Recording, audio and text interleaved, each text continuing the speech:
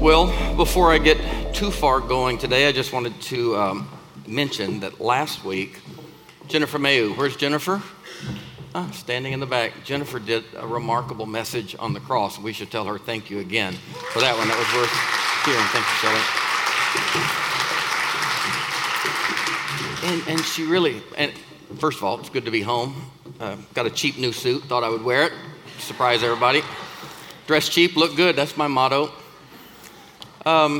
Jennifer's message last week for progressive people, of course, we believe Christianity has always been progressive, but you again and again come to these questions. Okay, as you progress in your ideas, deconstruction generally is what leads the way. We all remember going through that phase where we knew or began to believe that we didn't believe certain things. But, kids, I forgot, I'm out of the practice. Junior high, senior high, Brother Barton, take them down. Any of the junior high and senior high kids that aren't already down, you guys can go down. It's not a very satisfying place to spend your spiritual journey, your human journey, just knowing what you don't believe. And we've all kind of been through that phase of realizing, I don't think those thoughts about God anymore. And for Christian people, the big subjects, probably that cover in the work that I've done for the last 20 years with deconstructing people individually and corporately, 95% of the conversation always ends up, and Lee, you've done this, it always ends up talking about what do we mean when we say God? Who are we talking about when we're talking about Jesus? What do we mean when we think about an idea like salvation, which last week Jennifer's message on the cross was very to that end? What do we mean when we talk about humans? What do we mean when we talk about the afterlife? And of course, a big one, what do we mean when we talk about the Bible? It is noteworthy. This is not the God belt or the Jesus belt, is it? It's the Bible belt, and that says something. I looked a few years ago at 85 of the largest evangelical churches in America. Of the 85, 60-something of them had a statement of faith on their website, and of those statements of faith, over 80% of their statements of faith led with, number one, not God, not Jesus, but the number one statement of faith was what? The Bible. Well, I have a high love for the Bible, but I don't read the Bible the way I used to. I don't see the Bible the way that I used to. And in terms of practical, a lot of people, God, Jesus, salvation, afterlife, the Bible, forgot one, but two practical matters that really matter a lot to people as they're reframing and trying to say, okay, I don't necessarily believe that about this, but what do I believe about it? One would be prayer. I hear people all the time in kind of post-evangelical settings saying, I don't know how to pray anymore. I don't pray anymore. I don't know what to say or, who I'm talking to. And the second is worship. What do we mean by worship? Do we still have this megalomaniac sitting on the throne saying, run through that one more time for me, would you? Tell me how great I am. One more. Is that really why God had us to be a perpetual choir, telling whoever God is how wonderful they are? So worship and prayer are big ones. As a part of worship, communion is a big one. Are we vampires drinking blood? Are we cannibals eating flesh? Is this vampirism and cannibalism? Am I drinking life and salvation? What do we mean? It's macabre for a lot of people. What do we mean when we say that Jesus looked at his disciples, broke a piece of bread and said, this is my body? What is meant by that? What modern meaning can we carry into our lives when I lift a cup and say, this is the blood of Jesus? We know it's grape juice, but what do we mean when we say this is the blood of Jesus? And when we take that, what literally happens, what metaphorically, allegorically happens? So we're going to take the Lord's Supper today. And before we do that, I want to talk to you about the Lord's Supper just a little bit. Every summer, I attend a progressive Christian festival in Hot Springs, North Carolina. And it just so happens one of our leadership council members here, Jeff Clark, is the president of the Wild Goose. It's a great festival for progressive Christians. It's kind of hippie-esque. I'm not. Everybody stays in tents over there. Well, everybody except me and 3 others. We stay in bed and breakfast. 4,000 people stay in tents. And I even looking in there in the tents, thinking about getting in bed with dirty feet, I get lightheaded and kind of lose my equilibrium. I'm just not built for it. Anything below a Courtyard Marriott's roughing it for me. That feels like camping. But they camp, and there's 4,000 of them, and it's sweaty and hot and hairy, and they're very, but it's a great time. Really is a great time. I've said enough. Jeff's a professor at MTSU, and it's really remarkable how he got on the board of the Wild Goose and then finally has become the president. And he's doing an exceptional job with it. It's just growing every year. I think last year we had, again, 4,200. One of the things I like at the Wild Goose Festival is at the close every year we receive, you call it what you want, we receive Holy Communion, the Lord's Supper, the Eucharist. So we receive at the end of the service, and that kind of shuts down the entire event. This past summer, I didn't get to be there for the service, but I raced over at the end because I didn't want to miss that moment. And so they were just getting in line, and people were beginning the process of going through the lines to receive the elements. And I found myself standing in the line immediately behind a woman who, for all of the 10 minutes I was standing behind her, she was just quietly, no histrionics. I think she was trying to conceal even what was happening. But for 10 consistent minutes, she just kept dabbing her tears. And it was one of those where she just would take like her sleeve. I can still see her. She pulled her sleeve down and she would just touch the brim of her eye. She was leaking tears. And for some reason, the quiet tears of that woman, who looked to be about the age of my mom, maybe in her early 70s, they really kept my attention. I couldn't miss them.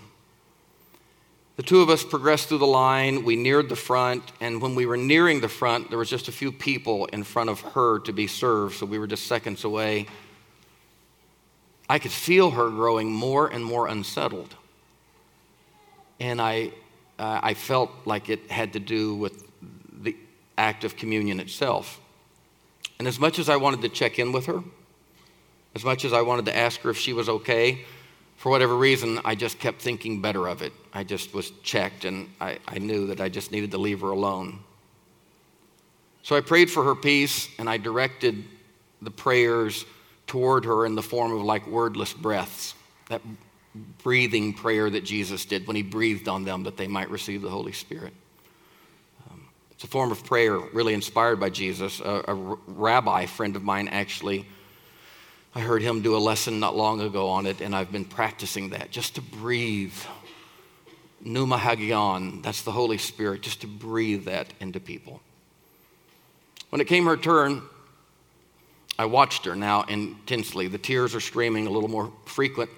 And I watched her as she received the bread and the wine, and she lifted a very visibly trembling hand to her mouth. And I watched her standing there in front of the woman who had served her.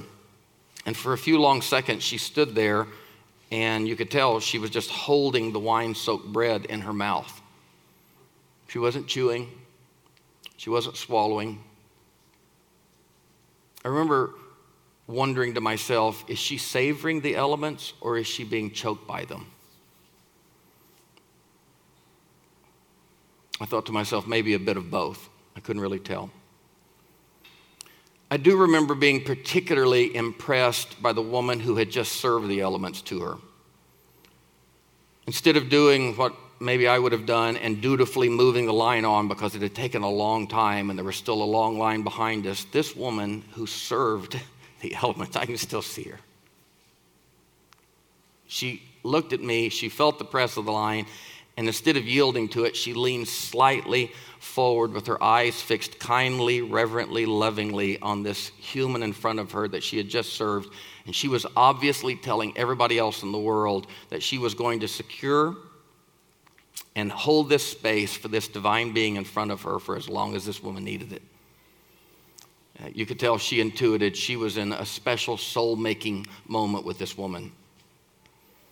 After a few fraught seconds, the woman ahead of me finally opened her eyes and kind of moved away. And as she did, it seemed that she was going to either collapse or explode. She couldn't find her equilibrium. I quickly received the Eucharist, the elements, and then proceeded discreetly as possible to follow her. She stumbled over to the main stage that was just a few feet away. Her eyes were still closed, still leaking tears, and she leaned her full weight against that stage. It hit her about shoulder high, and she just stood there. I couldn't help myself. I had to get in, so I asked a nearby friend, motioned to them, and asked them for a tissue, and I walked up behind the woman and just slipped it into her hand. She was so kind. She opened her eyes. She turned to me, smiled, thanked me, closed her eyes again, and I told her, I said, I couldn't help but notice how emotional communion was for you. And I just had to check and see if you were okay. You remind me of my mom.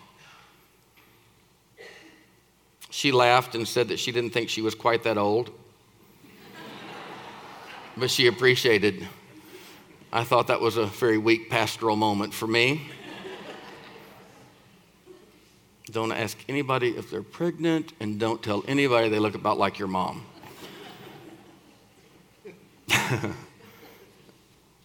She told me, she said, I'm okay. We made a little bit of introductory small talk, and then she invited me, just out of the blue, it turned, and she invited me into a space, to share a space around her very frayed heart that was holy ground. She just said it. She said, I have not been in a church service nor received communion in over 50 years. Jeez, 50 years. She called it the Eucharist, so I assumed that she was either Anglican or Catholic or Orthodox. She said she had been to weddings and funerals, but not church, not Mass, she called it. The last time she said I was in a church service and received the Lord's Supper, I was in my early 20s.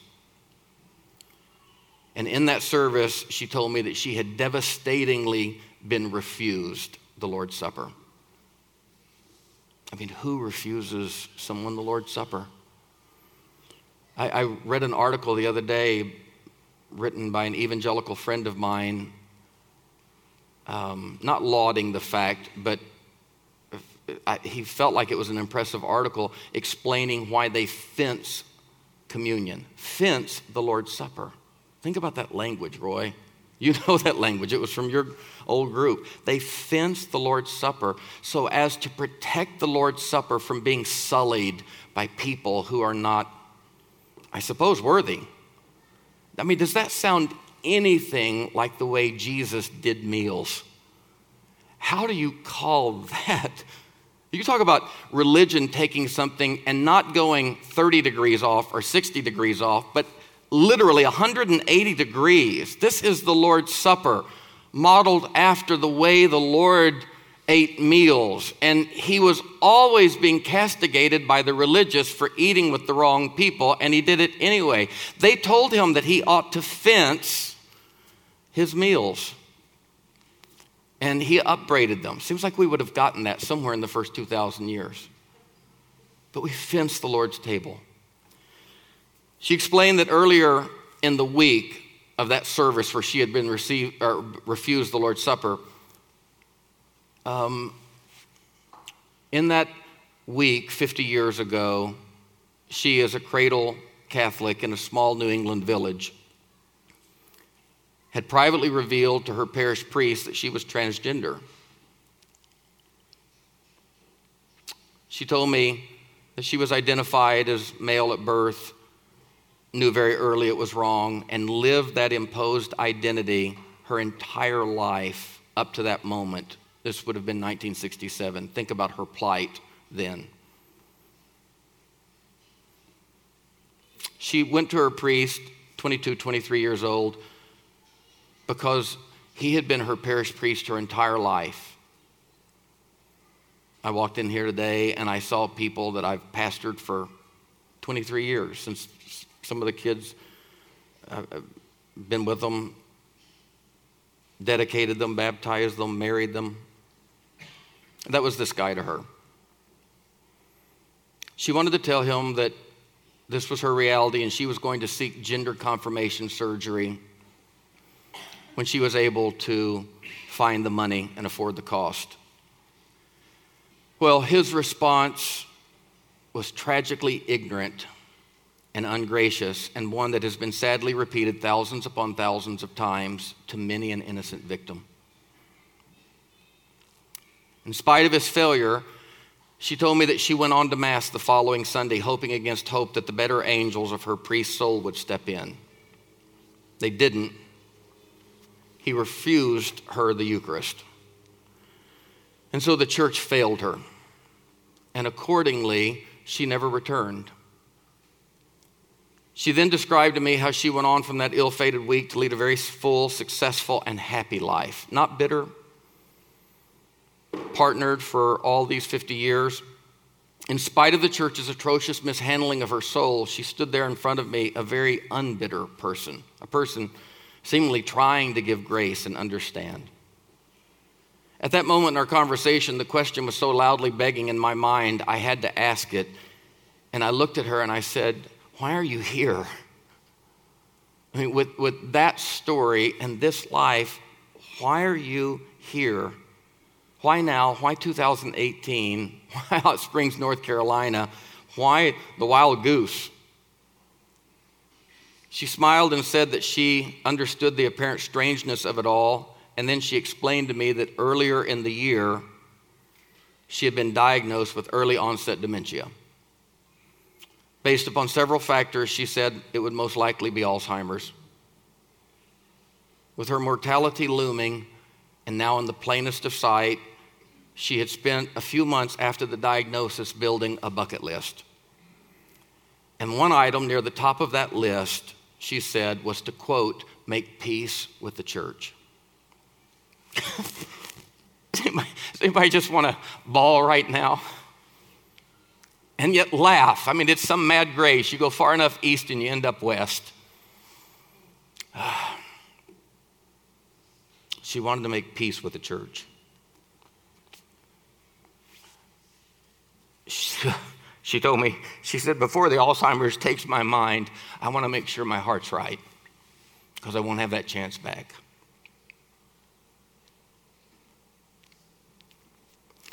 Shortly thereafter, she had made the bucket list. She found out that a friend of hers was going to the Goose. The friend told her about the event, described it to her, and she thought, I thought that might be, in that open air setting, that might be the safest way for me to not have to be in four walls, and maybe I can get back around this there, and I'll find the peace I'm looking for. Well, at that point, there was nothing to say, so we just hugged a long time, and I internally took off my shoes because I knew where I was standing, and I knew who I was holding, and I knew it was holy ground. So before we parted ways, I asked her if she was aware that the person who had served her the elements was also a trans woman. Stunned, she said no, and with that she just closed her eyes again, smiled, leaned back against the stage, shook her head incredulously because it was just too much. As we said goodbye and I watched her walk away, it seemed to me she was well on her way to finding the peace that she was looking for with this thing called the church. This thing a lot of us are still trying to make peace with. And this was a good start for her. I had to go over to Jeff Clark, our Jeff here. I went over to Jeff and I said, I got to tell you, I got to tell somebody.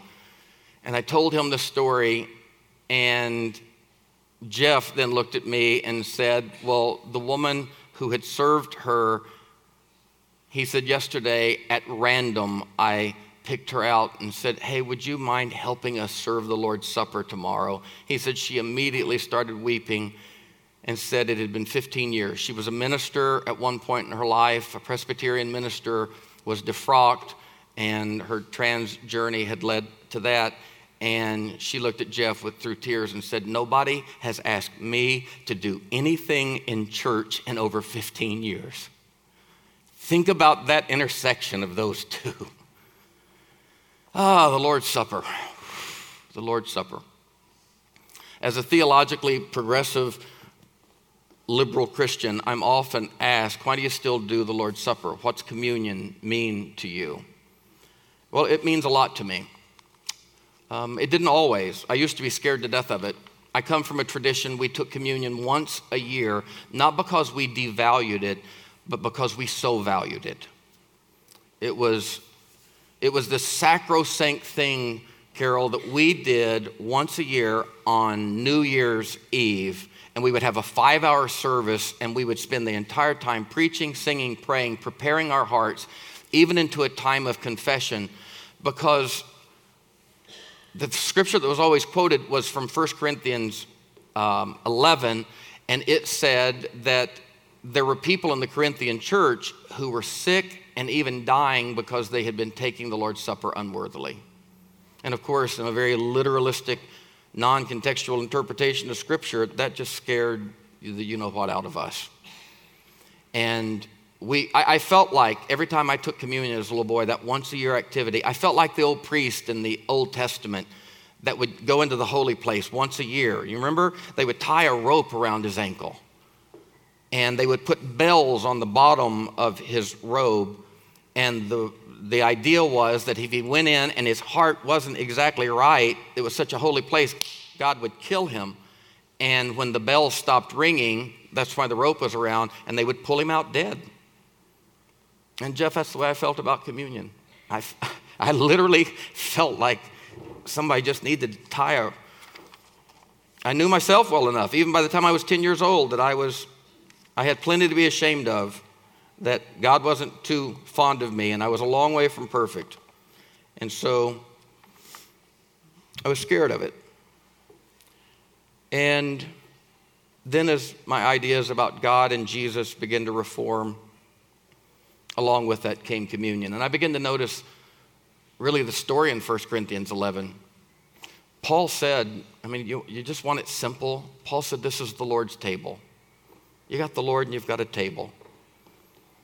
And he said the first time the Lord ever instituted this thing that we formalized, he wasn't talking about transubstantiation, consubstantiation, metasubstantiation, and all the words that theologians talk about to impress that really mean nothing to any of us. He wasn't talking about grape juice versus wine. He wasn't talking about unleavened versus leavened. He was a young man who had lived his life lovingly with people and now was being horribly, unjustly tried and soon to be murdered. And he was fully human, and he was trying to process that in his 30-year-old mind. And so he came to this elaborate supper called the Passover feast because he was a Jew. And as a Jew, there were these formal ceremonies that they did that are beautiful. They still do them today, and I think they're lovely. I don't really like it when, you can argue with me later, I don't like it when churches do Seder meals. That's our Jewish brothers and sisters stuff. They don't take baptism and try to show us how to do it better. If you want to do a Seder, go to a Jewish synagogue. Don't appropriate their stuff, but appreciate it. And that's what Jesus was doing. He was at that Seder meal, and then his heart broke. It broke in two, and he said, I know I'm about to die. This is Black History Month. A few weeks ago was King's Day. It was Memphis for him. I may not get there, but you will. I don't want to die, but I might. It was that moment for Jesus. And he looked around. This is what I think is really beautiful about formal things like a Passover meal in your religion. This is the beauty of those moments. The formality points to history and some really deep and beautiful things for sure, but it also gives us the opportunity in a very practical way to live from it life. Jesus took that Passover meal, and for whatever it meant to him within his tradition, historically, and all of that, I think the most beautiful thing, Lee, is he took it in that moment of brokenheartedness, and he took it and he made it practical. And he took a piece of bread and he said, this is my body, and he tore it in half. And I don't think he was meaning that for 2,000 years, every minister needs to do it exactly like he did it. I think he was just doing something really beautiful. And he said, when you take and eat this bread, do me a favor. Remember me. Don't forget me. Please don't forget me. And then he took a cup of wine and he said, this is my blood shed for you. And he said, as often as you do this, it's once a year, once a week, who cares? But as often as you do it to remember me. And that word remember, member. Take the members of me that are so scattered right now that I can't get back together. Within moments, he would be digging his fingernails into the soil of an olive press, saying, please, don't let this happen to me, please. 3 hours, he said, if there's any way that this cup could pass from me, please. Just before that, he had looked at his disciples and said, they were arguing about who was the greatest and who was right in their theology and all that stupid stuff that religion does. And Jesus stopped and looked at them and said, can you guys drink the cup that I'm going to drink? You see, communion was first when Jesus spoke of it. The cup was first. It was first the Lord's table, and everybody's invited to the Lord's table. It's a place where you feel like you belong. Secondly, Jesus said, this cup represents not grape juice or wine, it represents a way of life. Can you drink the cup that I'm going to drink? It's what I ask kids when they step into the baptismal pool. Can you be nicer to your sister? Can you be careful to not leave anybody out at school? Because Jesus then said, can you be baptized with the baptism I'm baptized with? That's not a doctrine. It's just this simple allegorical picture of a way of life. So it's a table that everybody's invited to. And God, we all know how hard it is to be left out. Social media is killing all of us with FOMO these days. We know how left out we are, but to be included. It also is a memory tool. Isn't it interesting that he looks at them and says, please don't forget me, remember me, put me back together in your mind. And within hours, he's hanging on a cross, and a guy looks at him, and the guy says the same thing, would you please remember me? Not get me off the cross, not take this all away, just whenever you get where you're going, please put me back together again in your mind. Remember me. Paul looked at the church at Corinth and said, somehow in church and communion, you have totally forgotten him. And Paul said, this is the way you've done it. Instead of the Seder meal, week by week, we now have created a new tradition. Paul said it's called the agape. It's the love feast. And they would bring a potluck, and they would eat before church. And then out of that potluck, they had decided the only way they could really do the Eucharist or communion was to, out of that potluck, Eucharist comes from Eucharisteo, which means to give thanks. So out of that potluck, after they would give thanks, they would take remnants of the potluck meal, and that would be the elements of the Lord's Supper. And Paul looked at the church and he said, but a tragedy's happened in y'all's agape. Imagine that it's called agape, a love feast. I don't know exactly what this looks like. It's hard to piece together, but you'll get the gist of it. Paul said when you come together, the rich people have bought really nice food that they don't share with the poor people. And the rich people have brought really good vintages of wine that they don't share with the poor. And he said there's this caste in the agape meal where the rich are eating the good food and the poor are maybe not even eating. He literally said some of the rich people in the church are going home full and drunk. And the poor people, they're not only not full, they're going home hungry. And he literally said, it would have been better for you not to have church. You don't even have church if that's what you're going to do. And then he said the words that I had never understood, and I had been scared of them my whole life. He then looked at the church and he said, when you take the Lord's Supper, you take it unworthily. He didn't say you're unworthy. That's an adjective. He said unworthily. It's an adverb. It's the way in which you're doing it. And the way in which they were doing it was to not care for not just the people sitting beside them, but especially for the underserved. That's it. Steve, it's all you do. You take communion. You'll probably take it again tonight when you go out on the cold streets. He said, you take communion unworthily. You're not intrinsically unworthy. You're no more unworthy than anybody else. All of you have worth in the eyes of God. That's worthiness. But you take the Lord's Supper unworthily. And then he goes into this thing about some of them being sick and dead. And I don't know exactly what that means. I don't think God kills people, for doing bad things. That's not who I think God is. But Lee, I've circled back around to it, and I can think, yeah, it would be sickness. It would be death. If we did church that way, if we did life that way, you might as well. It is dying. It is sickness. So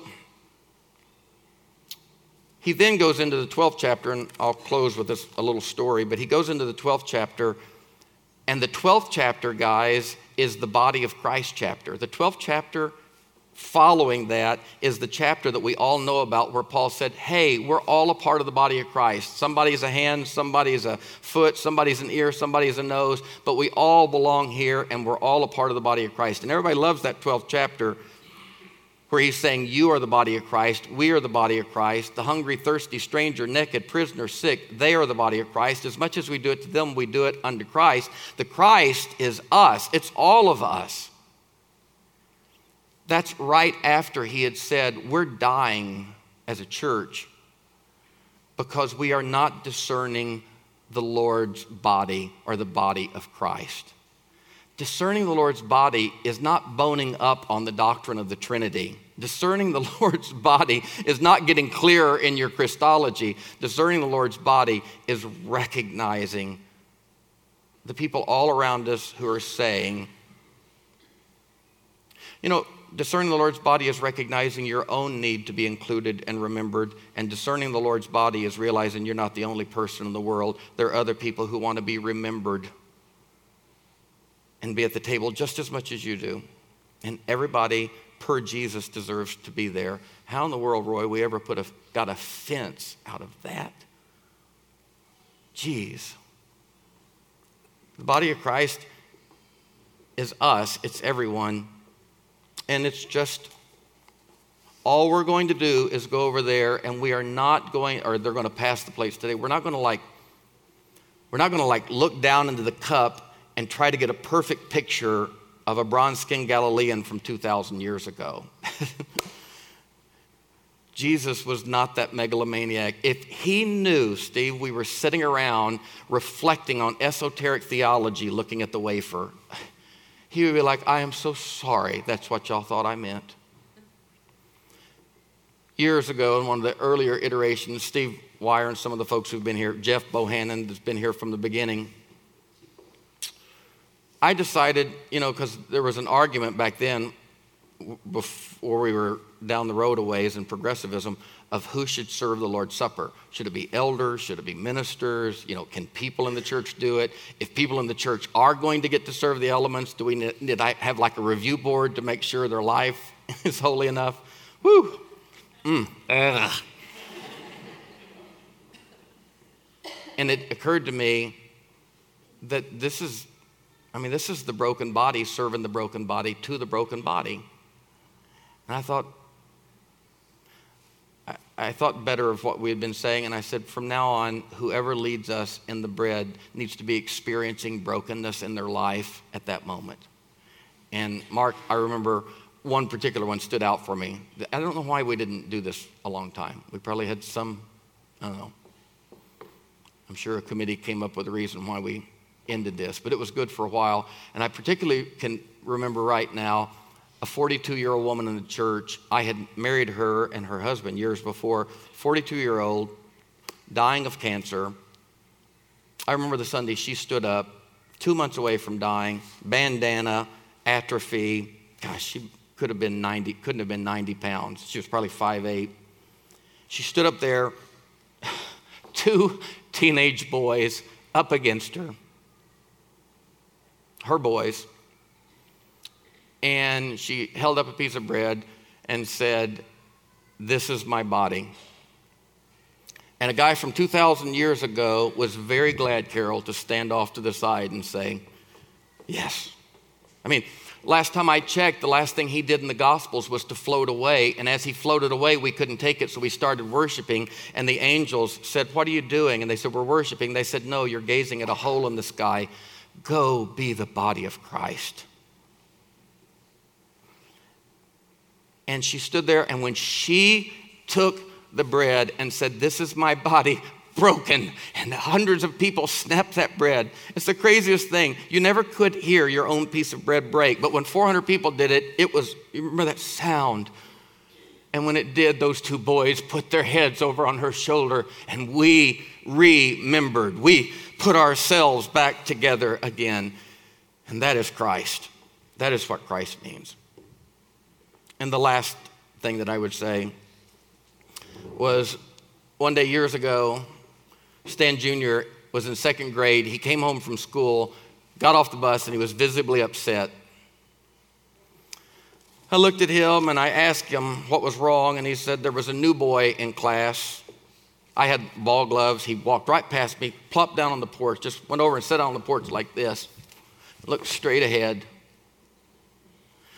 I sat down beside, I wrote this out the other day, just remembering it. I sat down beside him and I said, what's wrong, Bub? He said, well, there's a new boy in class and he's having a really hard time. I said, tell me about it. He said, well, nobody wants to sit by him at lunch or play with him at recess or be his partner in class. I said, well, how does that make you feel? And I'll never forget that little boy. He looked straight at me and he said, really bad and sad. He said, Dad, one of my friends was really mean to the kid on the playground today. He pushed him down, and when he pushed him down, everybody laughed at him the way he looked there on the ground. We left him out of the kickball game. We leave him out of the kickball game every day. He said, today, when we left him out, I didn't want to play either, but I went ahead and played. And he said, I wished I hadn't, because he said, I didn't do very good because I kept looking over at him standing on the sidelines. So I said, well, what do you think you should do about it? He said, well, I'm going to sit with him tomorrow at lunch, and I'm going to ask him if he wants to play.